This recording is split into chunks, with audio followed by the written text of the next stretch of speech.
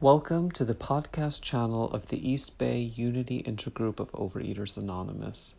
The opinions expressed here are those of individual members and do not represent OA as a whole. For more information about our intergroup, please visit our website at eastbayoa.org. Take it away, Julie. Thank you, and thanks for calling me. I don't know why. I thought this was an 8 p.m. meeting, but that's pretty much par for the course this week. I swear to God, I swear I have been, okay, this is being recorded, so I shouldn't drop any F-bombs, but I can't make any promises, so you guys don't even have to post, you do not have to post this. I'll send in the form, but trust me, you may, you may not want to. All right. I'm not kidding you. I have missed like so many things this week. I don't know. It's just, my brain is dead. Okay. Well, I'm Julie. I'm a compulsive overeater. And I recognize some people, hey, hi, and other people I don't recognize. So, those of you who were hoping for, someone you haven't heard before, I'm terribly sorry. Those of you who haven't heard me before, I'm terribly sorry. But here we go. All right. I'll get the statistics out of the way. It's like, well, who the hell is this then?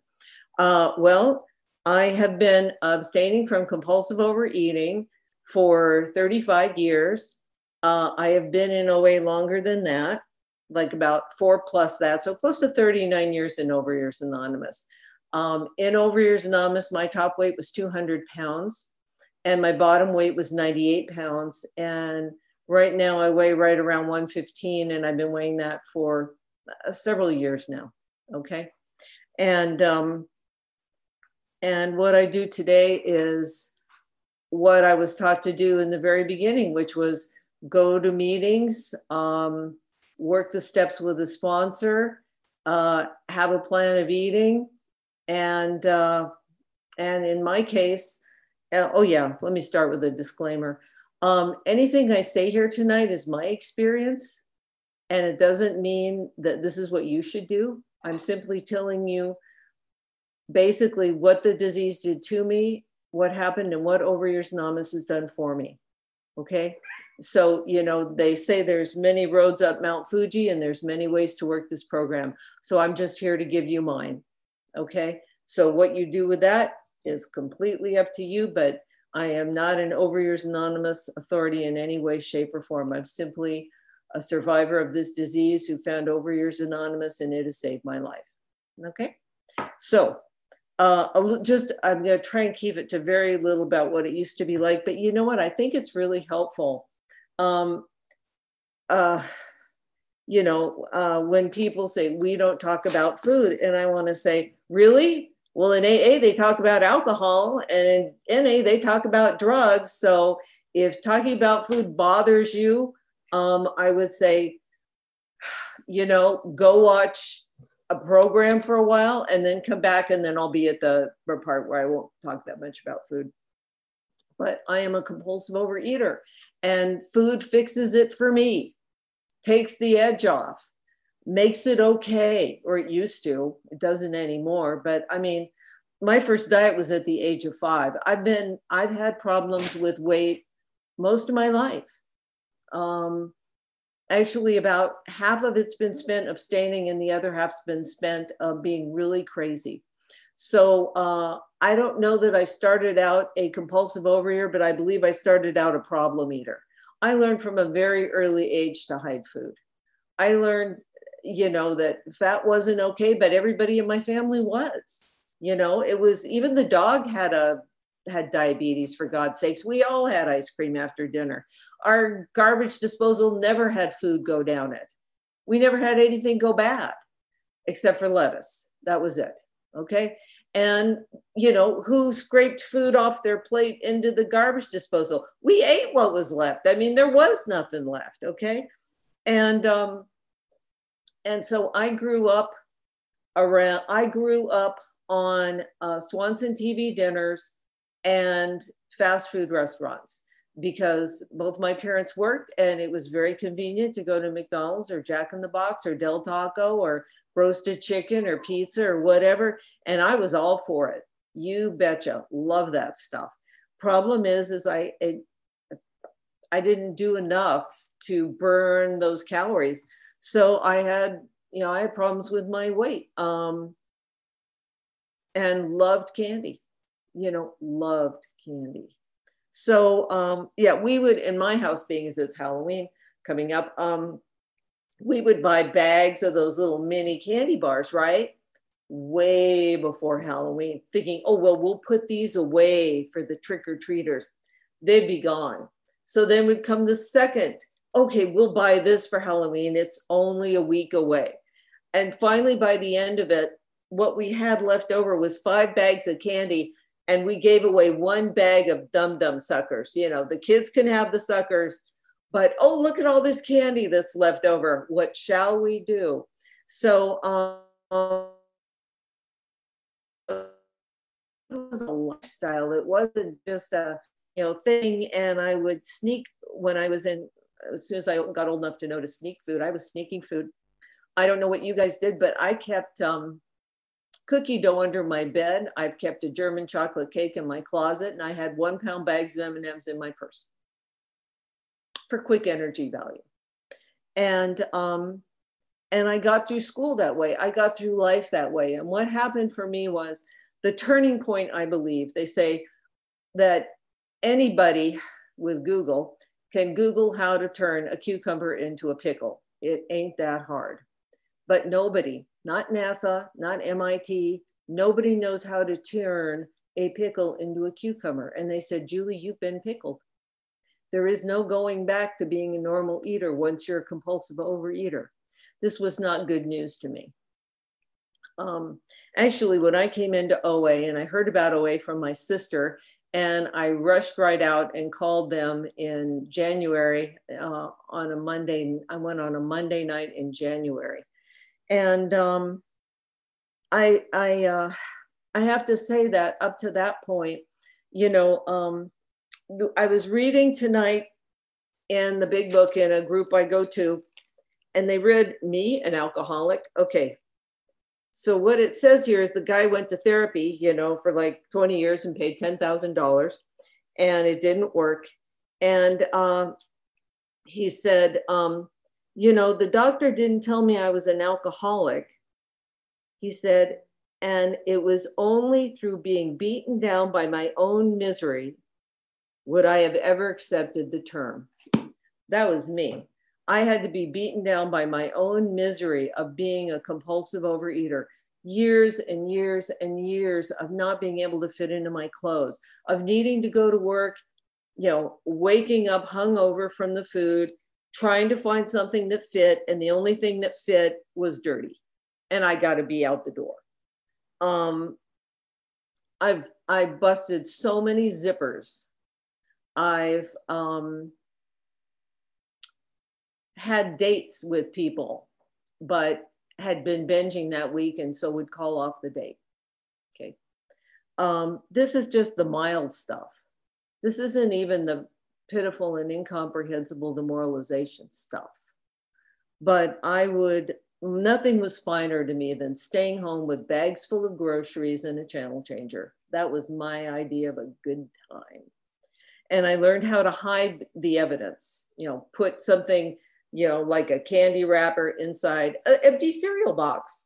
Who would think to look there? And throw it away. And that way nobody knew in the trash how much I was consuming. Of course, it showed up on my body, but all the mirrors in my house were from here up. Okay, so anyway, long story short, after trying several weight loss programs, including one that electroshocked my arm and tried to convince me I didn't like certain foods, didn't work. I came into OA, and I thought it couldn't work because you don't want any money. And you didn't weigh me in, which I was grateful for. You were held at a church, which I didn't like. And people were hugging each other after the meeting. I was nervous about that too. But I came and I tried it. And the problem is I didn't work any steps. I was just calling in my food. And so what happened is I gained all my weight back because, I wasn't really working a program. So the second time I came in, I sat in the back of the room and I watched tears hit the top of my shoes. And I was humiliated and I was embarrassed and I felt like such a loser in not a good way. And for the first time in my life, I heard people say they lost weight and kept it off. I knew nobody that did that. No one in my family certainly ever did that. So what happened is I kept coming back and I got a sponsor and I got a plan of eating and I went to lots of meetings. I was told 3 meetings a week is good. So I went to 3 meetings a week. And in between those, if I couldn't find a meeting, I went to an AA meeting, which was a good thing. It just helped me to hear the program more. Okay. And then who's timing me by any chance? Anybody out there? Okay. So what time do I have till? What do I have till? Okay. I'm going to say it's probably about 8:10 or something like that. So anybody that knows, just give me a. Okay, when I got about 5 minutes. You have till 8:15, so okay, you got another 25 minutes. Okay, fine. So anyway, I get to OA and I start working the plan. I get all the books and the literature and I start doing the deal and I'm weighing, measuring my food and I'm losing weight. And that's exactly what I wanted to do, was lose weight. Okay. And the way I took the steps was, step 1, I admitted I was fat. Step 2, there's something that can help. I believe it's Overeaters Anonymous. And step 3, if I have to turn my life and will over to the care of God, I'm going to do it while nobody's looking. And I really, really, really don't want to do this, but I am willing to do just about, they said, I would be willing to paint myself purple and run down the street naked if that's what it took to lose weight. So I thought, okay, I will be willing to turn my life and will over to the care of whatever God I think there is.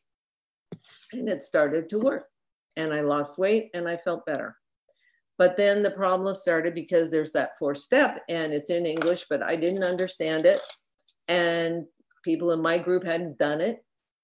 And I was going to meetings, lots of meetings, but I couldn't figure out how to do this thing. And I was in between sponsors and I just thought I just need to keep losing weight and I'll feel like, and I didn't think this consciously, it was all unconscious stuff.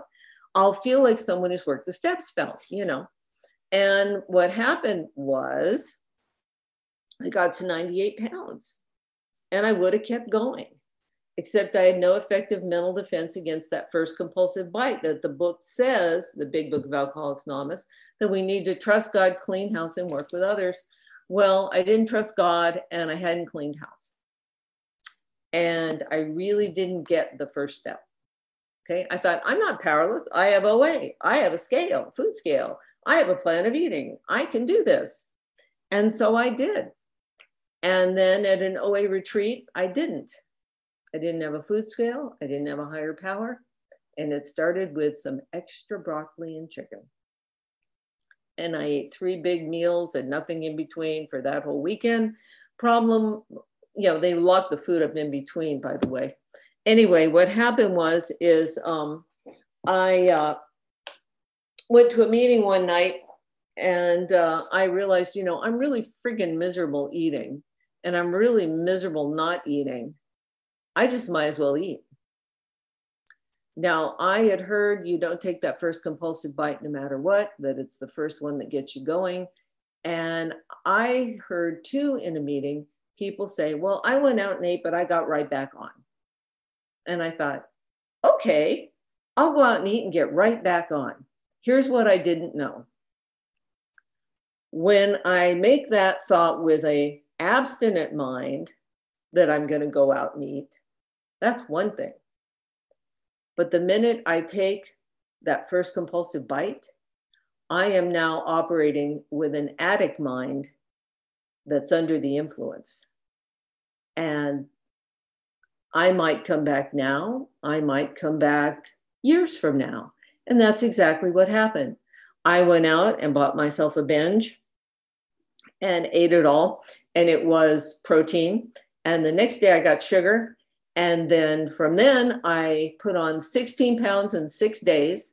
And I went from 98 to 200 in less than 3 months. And I did this in June, July, and August in the summer. And I was working in an amusement park. And I was wearing a size 4. And then I was wearing a size 6. And then the next day I came into work, I wasn't wearing an 8, I was wearing a 10. And by the time I got through, I was in a 15 that I couldn't zip up the back. So I had to wear a wool black sweater because that's what matched the costume in the summertime. And people were looking at me like, what the F happened to you? And it's like, you know, I'm eating. And I stayed away from meetings for a little while, and then I started coming back because it was the only time I wasn't eating was in a meeting. I ate before the meeting, I ate after the meeting. I didn't have the balls to eat during the meeting. And that's what I did. And for 2.5 years, so much for let's get right back on. For 2.5 years, I tried to get abstinent and could not. And this is working with a sponsor. This is going to meetings. This is trying to work those steps. When I say trying, I mean, it took 2.5 years of binging and abstaining and completely losing all hope of ever stopping eating for me to finally hear the first sentence in the first page of the first step of the AA 12 and 12. Who cares to admit complete defeat? I was there. Complete defeat. And my last binge was a pound of butter and a loaf of bread. And I was so ashamed again for breaking my abstinence that I went to an AA meeting instead of an OA meeting. And the alcoholics were all going, okay, we don't know what to do with this. But one gal came up to me and she said, Julie, why don't you try being kind to Julie?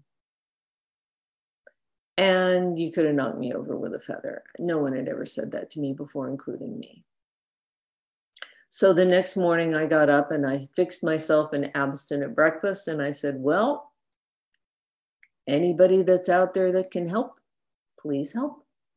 And I ate it, and I could have eaten 8 more, and I was really pissed off because nobody can survive on what I ate for breakfast. So I packed my lunch and I went to work, and I was pissed off.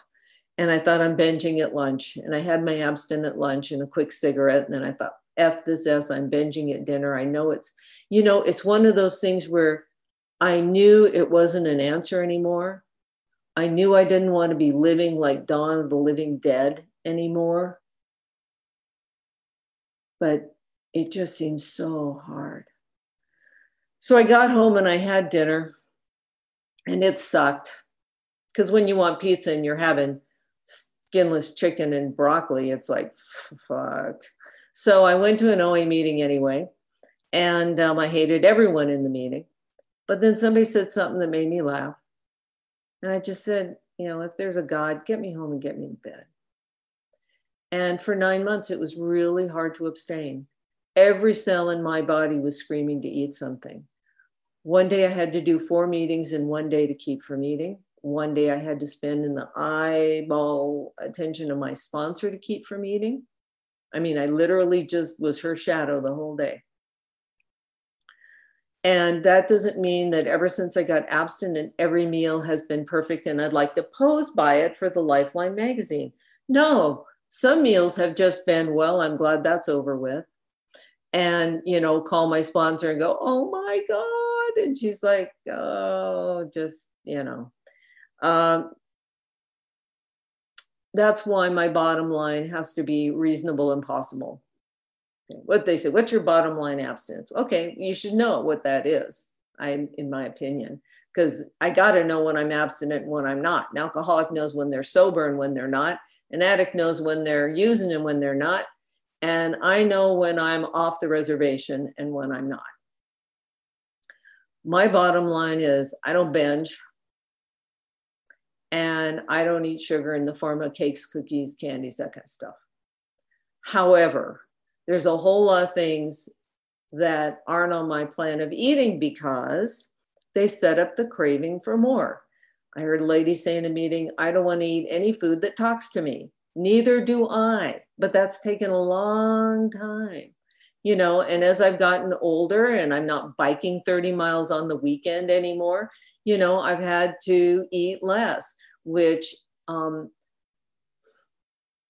you know, I really care why there's disease and war and why bad things happen to good people. But my first question to my higher power when I get in front of it is, what the fuck? Why, when we get older, do we have to eat less? And why is lettuce more calories than chocolate? Would it have really been that much skin off your nose to make it be the opposite? No. So anyway, I've been abstaining now for 35 years. And how do I do that? Well, for a long time, I called in my food every single day to my sponsor for like years. And I still do when I start getting a little wobbly. Okay. I find that if I keep my food in the program, be honest, just be honest and tell her what's going on, then whatever damage I do, I'm willing. It's kind of like if you're reading the big book, you know, about inventory, it says, you know, where some people are fanatical and others are really loose, and says we don't want to be the arbitrator of anybody's sex life, and we don't want to be the arbitrator of anybody's food life either. It says when I screw up, I admit it, and I ask my higher power to take me to better things. When I screw up, I admit it to my sponsor, and we talk about it. And if it's a food I find I can no longer eat safely, sanely, sociably, sensibly, then that's a food I give to my higher power. Now, I'm one of these types that used to watch The Twilight Zone, and I always do the Burgess Meredith scenario where the world has come to an end and the only thing I can find to eat is peanut butter. Does that mean I've broken my abstinence? Probably not, but I'm hoping to believe that in the end of the world, when nothing's alive except, you know, me and Burgess Meredith, there'll be something there besides peanut butter, you know, for crying out loud. So anyway, what's Overeaters Anonymous done for me? She said, checking the time. Good. I was able to go back to school and get a degree. I ate, and also I did other supplements through college. And I had a degree into ceramics, and I was lucky to get that. And I was so ashamed of my academic department. I did not take my diploma. I did not graduate with everybody. I am just mail it to me. So I wanted to go back to school, sober from food, and get my degree. So I did in painting. But you know what? It helped me get a job, best job I ever had. So, you know, it wasn't a waste. And I got to do it sober from food. And that was huge. And I got to be in a relationship sober from food. That's really different. It's really different. And learn how to have sex sober from food. Oh my God, you know, I remember when I was trying to lose weight and oh gosh, I was still way overweight. And I would call Peter S. and say, Peter, I'm fat and I'm never gonna. And he'd go, Julie, if our bodies were that important, we'd take them with us when we die. And I'd think, okay. I had to learn to love myself right where I was. That's a bitch. But I had to learn to love myself as I was. And I also learned that resentments really do kill you.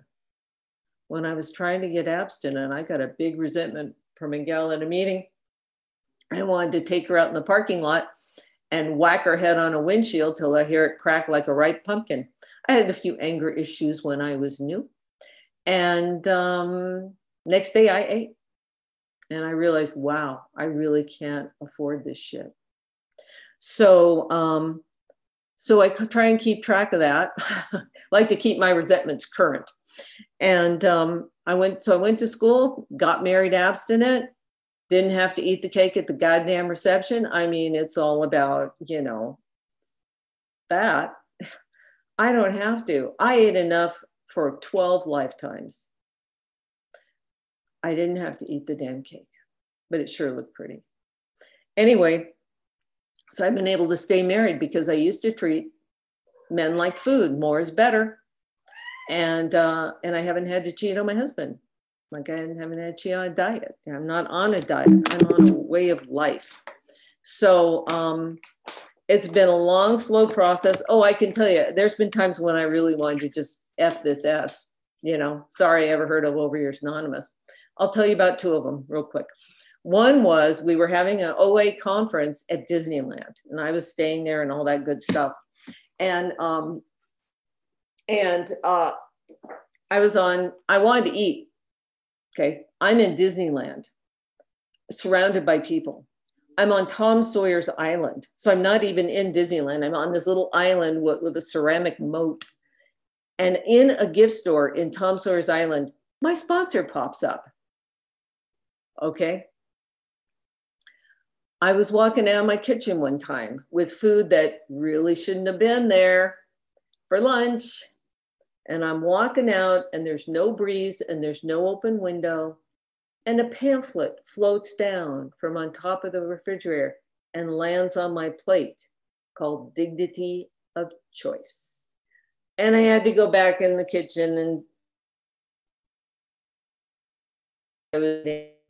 and one more. I mean, you guys, you know, I have one thought when I get in the restaurant and a whole nother thought when I see the menu. And I went into this diner and I thought, everybody's having chili cheese fries. I want chili cheese fries. I do.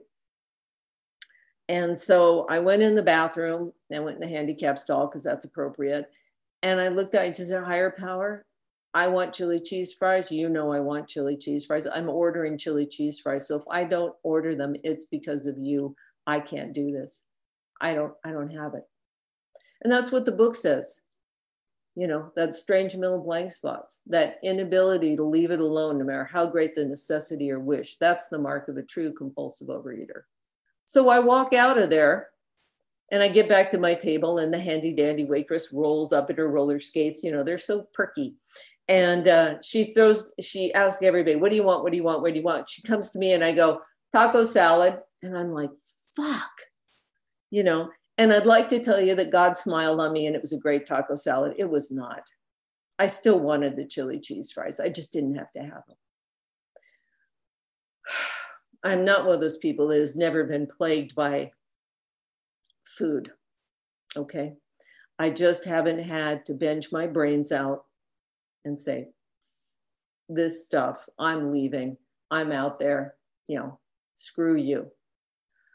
I haven't had to do that in 35 years. I haven't had to gain 100 pounds in 35 years. I haven't had to do all the things I used to do, like bounce checks and lie and hate my guts in 35 years.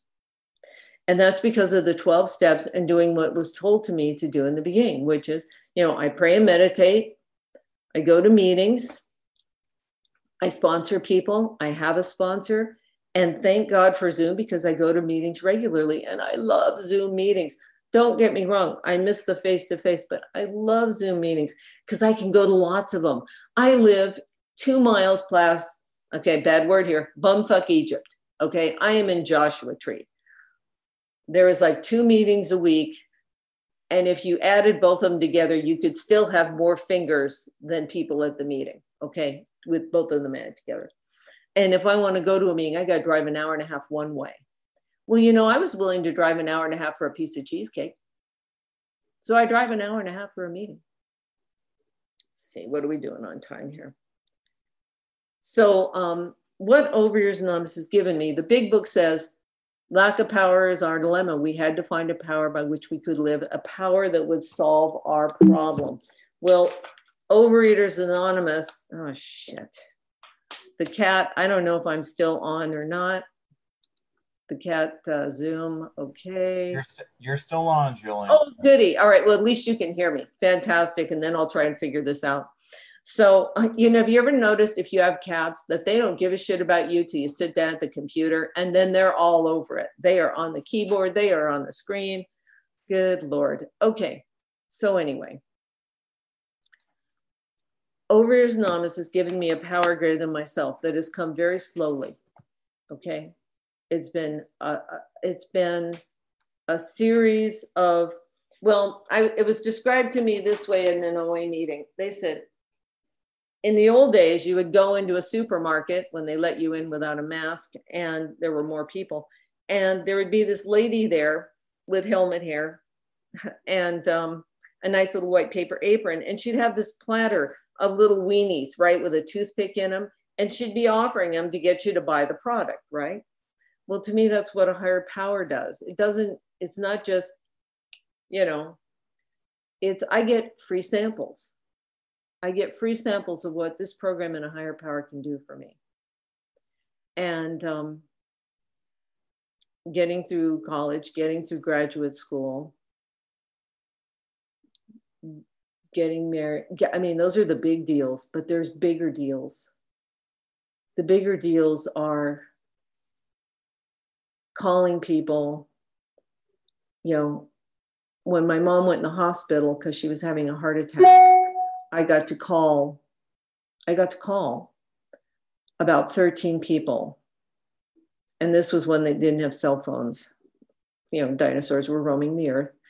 And the first 3 or 4 probably I was crying so hard and using a lot of F words.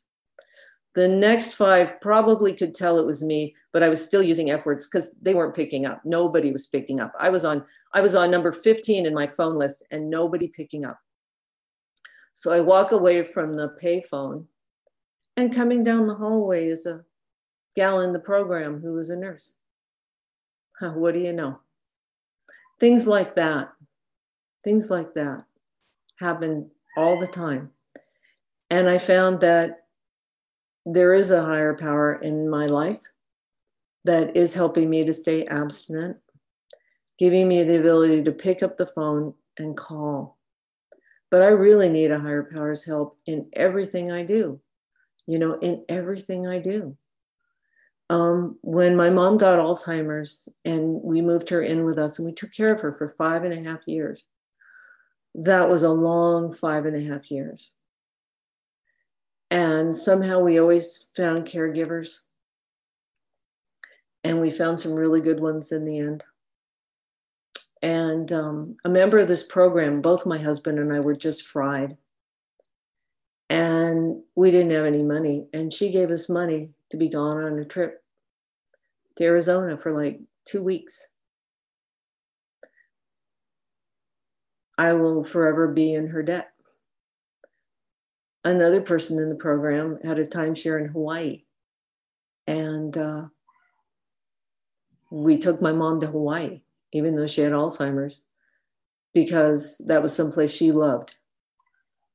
And it's a testament to the program. I did not push her in the volcano. At one point, though, we were in a Chevron station because every 15 minutes we had to use a restroom. And she's in the bathroom, the car's running. And I turned to my husband and I said, if we peel out of here right now, she won't be able to tell him where she lives, and she won't be able to tell him who we are.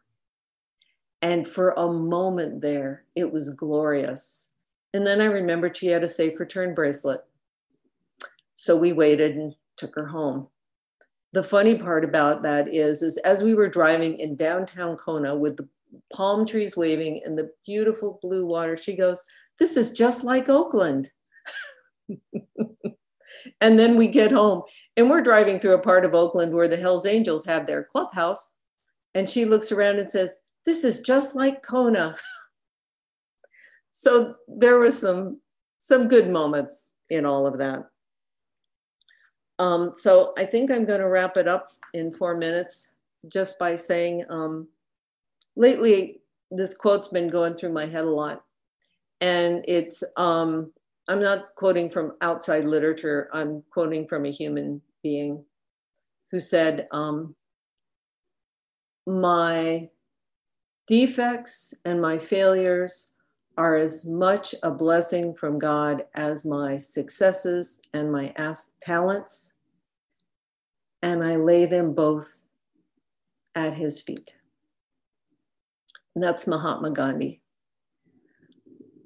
My defects and my failures, my compulsive overeating, my defects of character have brought me closer to people than any of my assets ever did.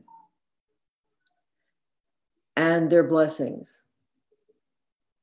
And I want to give everything to my higher power to use as it so chooses, because a higher power has given everything to me. And it's all been through this program of Overeaters Anonymous. I've been given everything. Because it really doesn't matter about the house and the car and all the other stuff. I'm not eating compulsively. So that means today I have self-esteem and self-worth. I have hope. And I have a sense that I never have to be alone again. That's the one thing the story I read tonight ended with is, whatever trouble comes, we don't have to face it alone. And thank God for Zoom meetings and the other people. And I think that in every OA clubhouse, there ought to be a picture of Alexander Graham Bell, because he invented the telephone. And because of that, we never have to be alone again. And the thing, you know, we understand with us. Nobody understood me before I got here. I didn't understand me. Now I find, as we say in our prayer, love and understanding beyond my wildest dreams. Thank you. And now I'll try and get back on, because the cat stepped on something and I don't know what the hell's going on. So here we go. If I go off for a while, okay, that's it. Thank you.